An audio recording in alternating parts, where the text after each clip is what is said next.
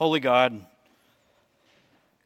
to you our hearts are open, all desires known, and from you no secrets are hidden. Cleanse the thoughts of our hearts by the inspiration of your Holy Spirit, so that we may perfectly love you and worthily magnify your holy name. Speak now, O Lord. Your children are listening. Amen. During my time in seminary, one of the many books that I read is titled The Cure. What if God isn't who you think He is? And the very first chapter of this book opens with a lengthy, unforgettable story of a life that may sound all too familiar to us, to you and me. When you're young, the life ahead of you is a pristine, never-opened book. We run and we do not grow weary. You've just cracked the cover, the pages are white and clean, and you absolutely know that there's a grand story ahead. And when you're very young, you could be a cowboy or a ballerina.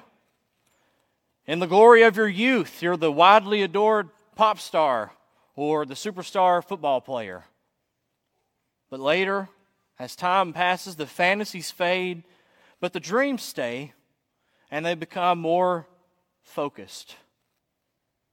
Maybe you'll be the first human to walk on Mars. Maybe you'll be the doctor who cures cancer. The story is whatever you dream of it to be, and you're still in the beginning, in the opening pages of this great novel called Your Life, and you just know the story is going to be great, it's going to be legendary, you know that you have a destiny and a purpose for your life. But as we grow older, some of those dreams begin to fade away, washed in pain and in failure. The edges of our book tatter, and sometimes the fabric falls away completely. We don't stop walking, but we might as well.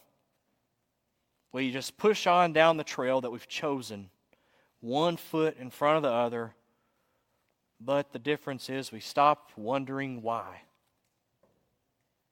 And the next thing we know, we have rocks in our shoes and our lungs lined with dust. We're tired, but we keep pressing on down the road that we have chosen. But suddenly, that road that we've been journeying on for so long splits. Which path do we choose? And what's even more confusing than this split in the road is what is written on the two signs at the split in the road. One arrow, pointing left, reads, pleasing God. And the one on the right reads, trusting God. So I look up to that trusting God sign. This has to be a trap. It sounds good, but it doesn't really give me anything to do. How can I make a difference by just simply trusting in God? If God and I are going to be in sync, there's got to be something more than just trust. So I move over to the pleasing God sign, pointing down the left path. This has to be it. After all Jesus has done for me, the very least I can do is please Him. So I set off on the path of pleasing God, shaded by towering oaks. And I'm encouraged to see that this path is well traveled. It's a beaten path with the feet of 1 million travelers. And after a long while, I see a giant looming building in the distance. And it looks almost like a hotel. And as I get closer, I can see that there's writing in bronze letters across the front of this hotel-like building that read, "Striving hard to be all God wants me to be." Finally, something that tells me what I need to do. I strive after success in my career. I strive about keeping fit, going to the gym. I ought to be any less with God. So I draw closer and I notice two large wooden doors.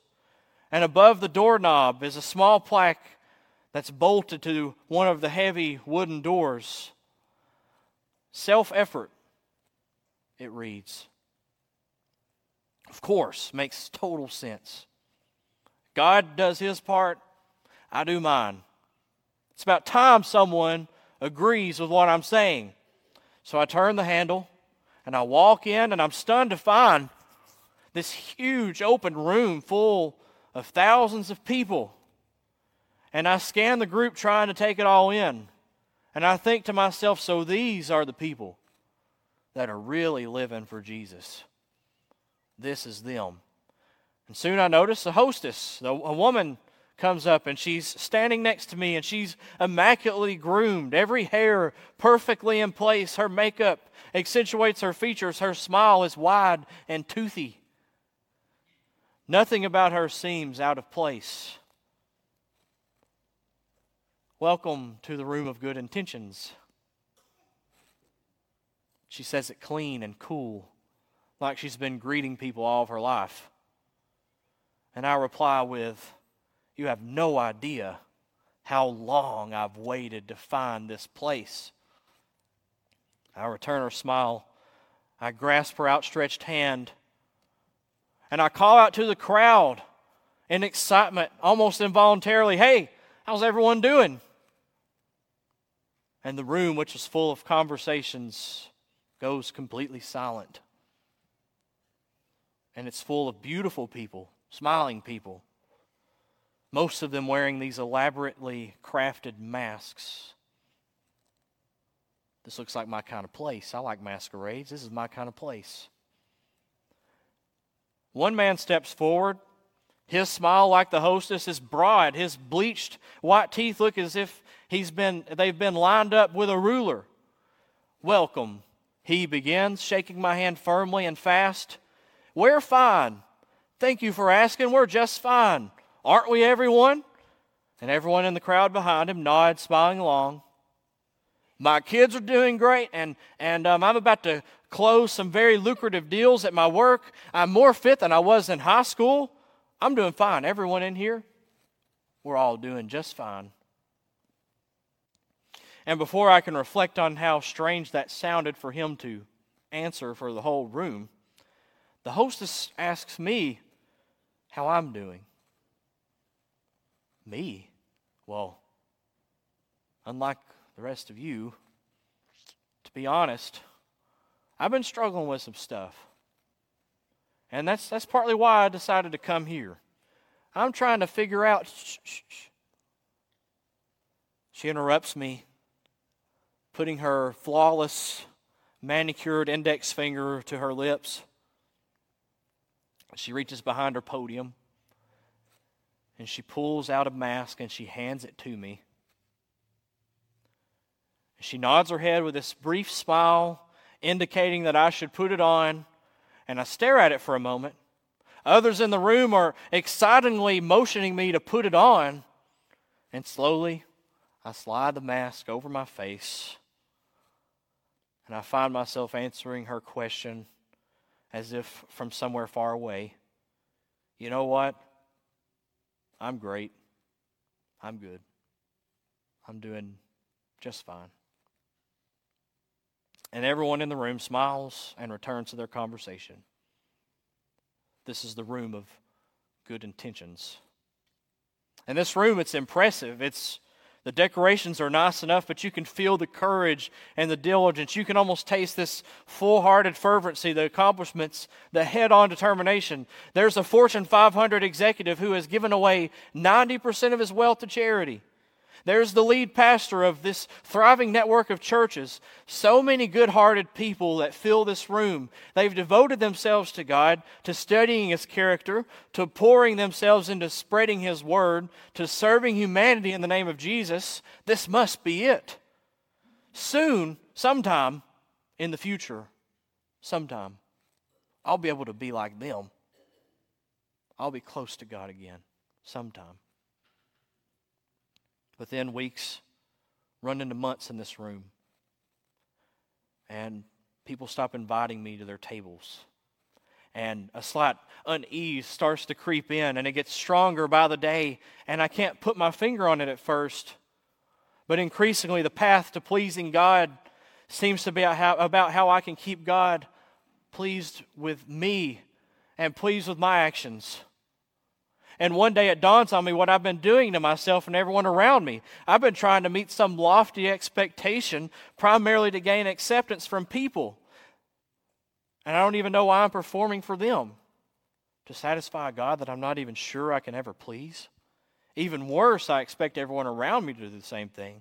So now I'm frantically working around my way through the room, searching for someone, anyone, willing to talk about what's going on in my heart. But nobody wants to hear it. It's as if they fear expressing my concerns will expose their own fears. So even though I was certain that this room might be my only real chance of getting it right, I instead find myself slipping out the front door that I came in unnoticed. I thought I'd never leave this place when I felt what I felt coming in, and now I'm crushed. And a few hours later, I'm sitting down back at that grassy edge of the path, back at the fork in the road, and I shake my head, and I look up as my eyes drift back up to that sign, and I read the arrow pointing down the road to the right. Trusting God. And I sigh as I climb to my feet. I brush myself off and I head down the right fork. And the path is not fun. It's rougher. It's rutted, pockmarked with stones. It's a little steeper. It's slower going. But it's prettier. There's small stone bridges over these fast-flowing creeks with little fish swimming under them, and scenic vistas over vast green valleys with white-tailed deer detailed in these valleys. And after several hours of pushing through briars, I see another huge building in the distance. And when I finally reach it, the words on the front of this building capture my attention. Emblazoned in tall bronze letters across the front are, "Living out who God says I am."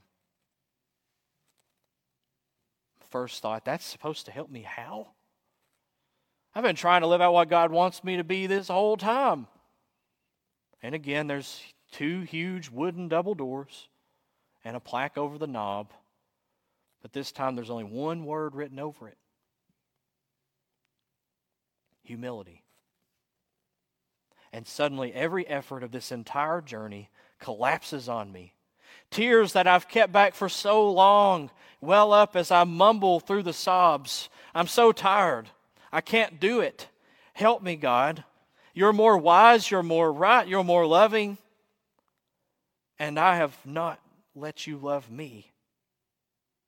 I fought so hard to impress you. I fought so hard to impress everyone else. And it's just left me weary. It's left me empty and alone. I'm tired of performing. I'm tired of pretending. Help me be who you want me to be. And after minutes in front of that door, I wipe my wet eyes and my nose on my sleeve, and I run my fingers through my hair, desperately trying to pull myself back together. If this is anything like last time, I want to make sure that I make a good first impression. And puffy eyes and tear-streaked cheeks just won't do it. So finally, I reach for the knob. And as I open the door, I find that inside it's much like the other room. The layout's nearly the same. It's a small room a smaller crowd. The decor, the decorations, they're toned down. And another hostess approaches. And like the hostess from the last room, she's gorgeous, but her beauty is more natural. She smiles, and I notice her eyes are even smiling. I realize with a start that the other hostess never really smiled with her eyes. And in a voice so calm and complete, she says, barely above a whisper, "Hello, welcome. Welcome to the room of grace." And then with a pause and a smile, she clasps her hands around mine. And she says, "How are you?" And I thought to myself, this is a trick. The last time I answered this one, I was handed a mask.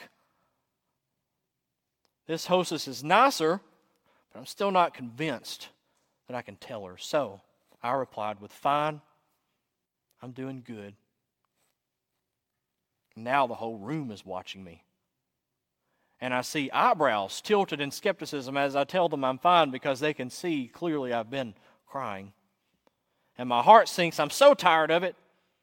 I turn toward the room, all eyes on me, and I yell out to everyone that can hear. I say, "Hey, everybody, listen up. I'm not fine. Not fine at all. I haven't been fine for a long time. I'm tired. I'm confused. I'm angry. I'm afraid. I feel guilty and lonely. And that just makes me even more angrier. I'm sad most of the time, and I pretend that I'm not. My life is not working out at this moment. I'm so far behind, and I'm freaked out about what to do next. I'm almost completely frozen. And if any of you religious kooks knew half of my daily thoughts, you'd kick me out of your little club. So again, I'm not doing fine. Thanks for asking. I think I'll go now." So I turn to the door, and before I have a chance to break down again, as I grab for that knob, a voice booms from the back of the room. "That's it? That's all you got? Well, I'll take your anger, your guilt, and your dark thoughts, and I'll raise you compulsive sin and chronic lower back pain. Oh, and did I mention that I'm in debt up to my ears? You'd better get more on that little list first before you come in here complaining to us." And the room erupts in a warm, genuine laughter. And I know it's not meant to embarrass me. And the hostess leans in. She nudges me and smiles, grabbing my hand again and says, "I think he means that you're welcome here." And I step into a crowd of welcoming smiles, and there's not a mask to be seen anywhere. And right away, I'd wished that I knew all these people my whole life, because it's a place where I can live in the love of God. It's the room of grace. And this month, as we've been diving into Kevin Watson's Perfect Love, by exploring what that title, Perfect Love, means, we're also looking into how our life as a follower of Jesus has a trajectory or a chosen path, a taken course. Last week, Pastor Lee informed us on what real Methodism is, what happened to real Methodism, and how many of us have unfortunately not ever experienced real Methodism in its greatest form. And we've not experienced real Methodism in its greatest form because we have lost sight of the original mission of the people called Methodists. And that mission is simply to live in perfect love. And Kevin Watson explains that this life of perfect love is a message that God has uniquely given us to share with the world. So you see, because of this, Methodism, whether we like to acknowledge it or not, we're in the midst of an identity crisis. We're at a crossroads. We're facing the results of taking the wrong path. And because of that, we as the people called Methodists, we've forgotten who we are. We've lost sight of the Holy Spirit.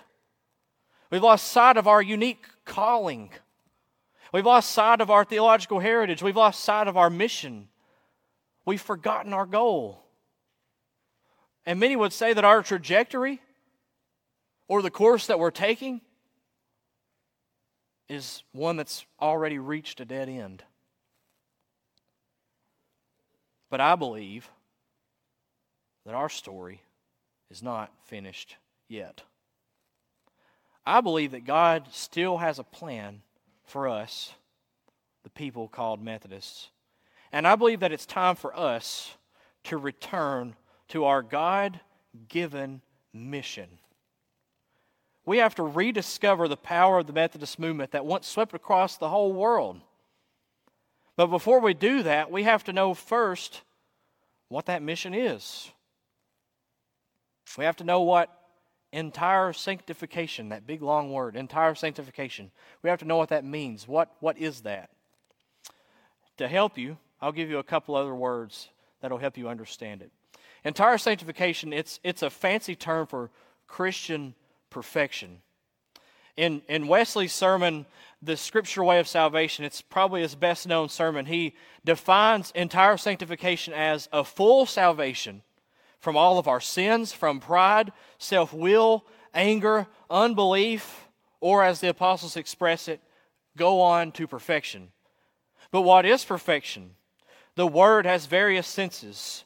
Here, it means perfect love. It is love excluding sin, love filling the heart, taking up the whole capacity of the soul. It is love rejoicing evermore, praying without ceasing, and in everything and everywhere giving thanks. So Wesley here describes Christian perfection or entire sanctification as simply perfect love. And he explains that perfect love is a full salvation from sin. Pride, anger, and self-will are absent. And sanctification is entire in that the love of God fills the heart and it takes up the whole capacity of the soul, so there is no room for sin. Perfect love leads to constant rejoicing, prayer, and thanksgiving. Perfect love or entire sanctification, it's a result of the grace of God. We don't practice in the means of grace, those works of piety, those works of mercy, to receive grace. We practice in those as a result of the grace that God has given us. So Wesley defines grace as God's bounty or favor, His free, undeserved favor. Man having no claim to the least of His mercies. It was free grace that formed man from the dust of the ground and breathed into him the living soul and stamped on that soul the image of God and put all things under God's feet. For there is nothing we are or have or nothing we do which can deserve the least thing at God's hands. That's from Wesley. And Wesley's understanding of grace moves beyond forgiveness and acceptance of our identity as beloved children of God. This understanding of grace is a deeper work than having the ability to stop in practicing sin, but it's uprooting the nature of sin by the love of God filling our hearts so much that there's no room for it. This understanding of grace moves beyond merited acts of pleasing God in hopes that He may bless us with something that we have earned. This grace is beyond what we can do, and it's all about what God will do through us. This understanding of grace is purely unearned, fully undeserved, unmerited, and a loving action of God in human existence through the ever-present Holy Spirit. And you may be asking, why does God do this for us? What is God's goal? And God's goal for humanity in this plan is the complete restoration of the divine image and the conformity of all creation to the image of God. In other words, simpler terms, God wants us to look like Jesus. God wants us to act like Jesus. And that's only possible through the grace of God. This is our identity. This is our specific calling as the people called Methodists. This is the message of hope that God has endowed upon us to share with the world. And friends, if I'm going to be quite honest, if you're like me, we haven't done a very good job in sharing that. We surely haven't done a good job of living it out.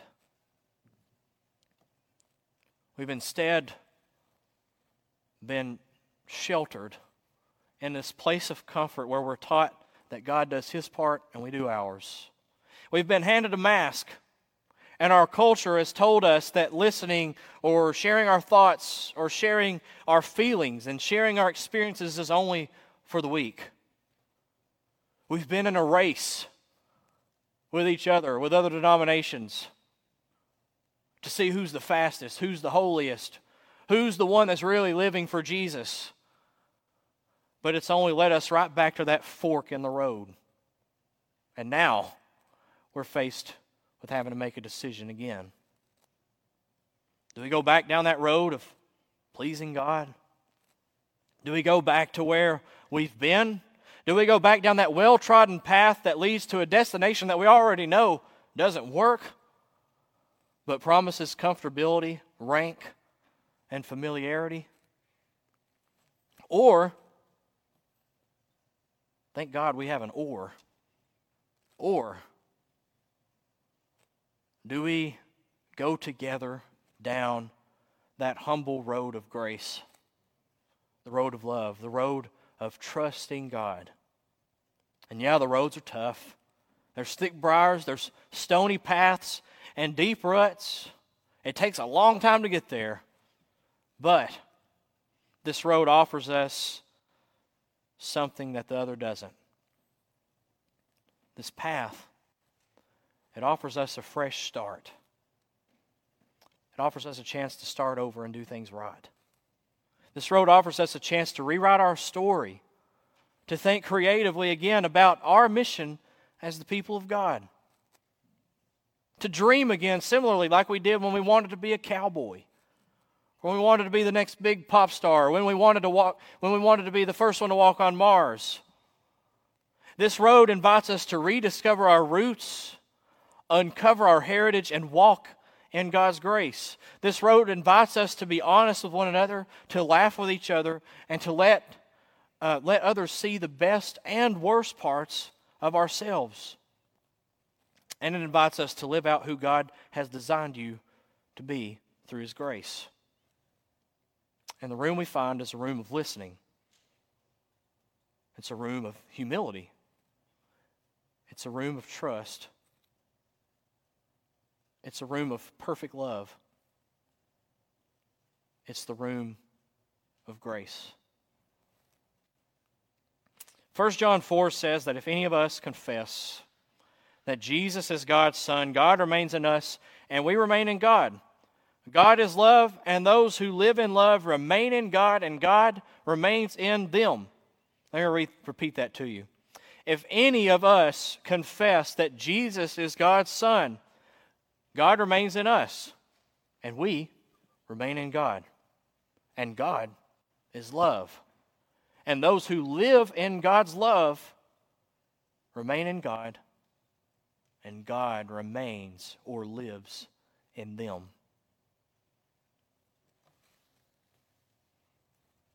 We have the opportunity of a lifetime to change the trajectory of where we're headed. We know what real Methodism is. Pastor Lee told us about that last week. We know what happened to real Methodism. We know what entire sanctification is now. We know what perfect love is. Next week, Pastor Lee will explain to us even better what it's not. But we know what it is. And we can live in that love. We can change our trajectory. You know, when this whole COVID thing started, I'll never forget before it started, I'll never forget when right on the edge of 2020 beginning, there was people saying, 2020, the year of perfect vision. There's going to be a revival. But instead, our church numbers declined.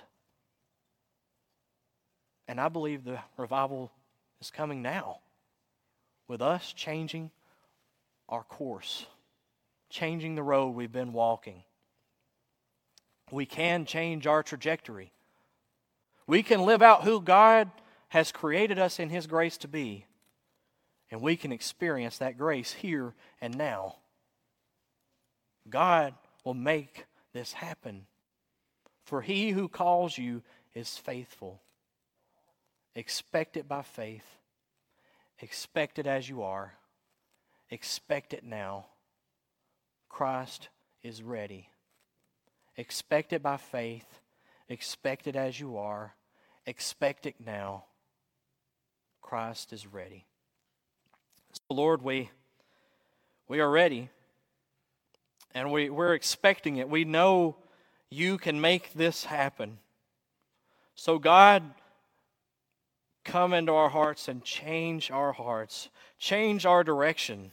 Change the course of our trajectory. Help us to make the road less traveled on. Help us to take the road less traveled on and make it something new. Let us live in your grace and in your perfect love. Amen.